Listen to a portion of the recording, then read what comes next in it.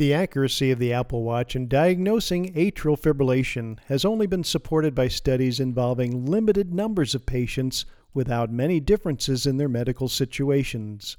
This is according to the authors of new research published in the Canadian Journal of Cardiology, which is claimed to be the first real-world study focusing on the use of the Apple Watch as a diagnostic tool for atrial fib.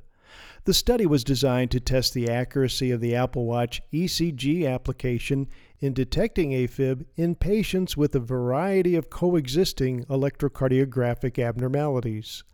Researchers found the Apple Watch generated a high rate of false positives and inconclusive results in some patients with certain heart electrical situations. The study included 734 consecutive hospitalized patients. Each patient underwent a 12-lead ECG, immediately followed by a 30-second Apple Watch recording.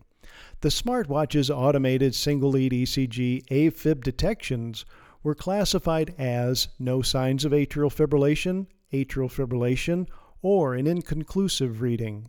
Smartwatch recordings were given to an electrophysiologist who conducted a blinded interpretation, assigning each tracing his own diagnosis of AFib, absence of AFib, or diagnosis unclear. Analysis found that in approximately 1 out of every 5 patients, the smartwatch ECG failed to produce an automatic diagnosis. It also found the risk of having a false positive automated AFib detection was higher for patients with sinus node dysfunction, with second or third degree atrioventricular block, or with premature atrial and ventricular contractions. For patients with known atrial fibrillation, the risk of having the Apple Watch miss the AFib diagnosis was higher for patients with pacemaker rhythms or patients with underlying ventricular conduction abnormalities, such as intraventricular conduction delay or right or left bundle branch blocks.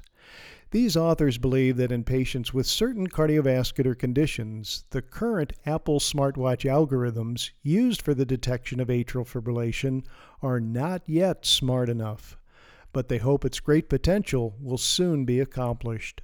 For MediBlurb, I'm Dr. Jim Dwyer.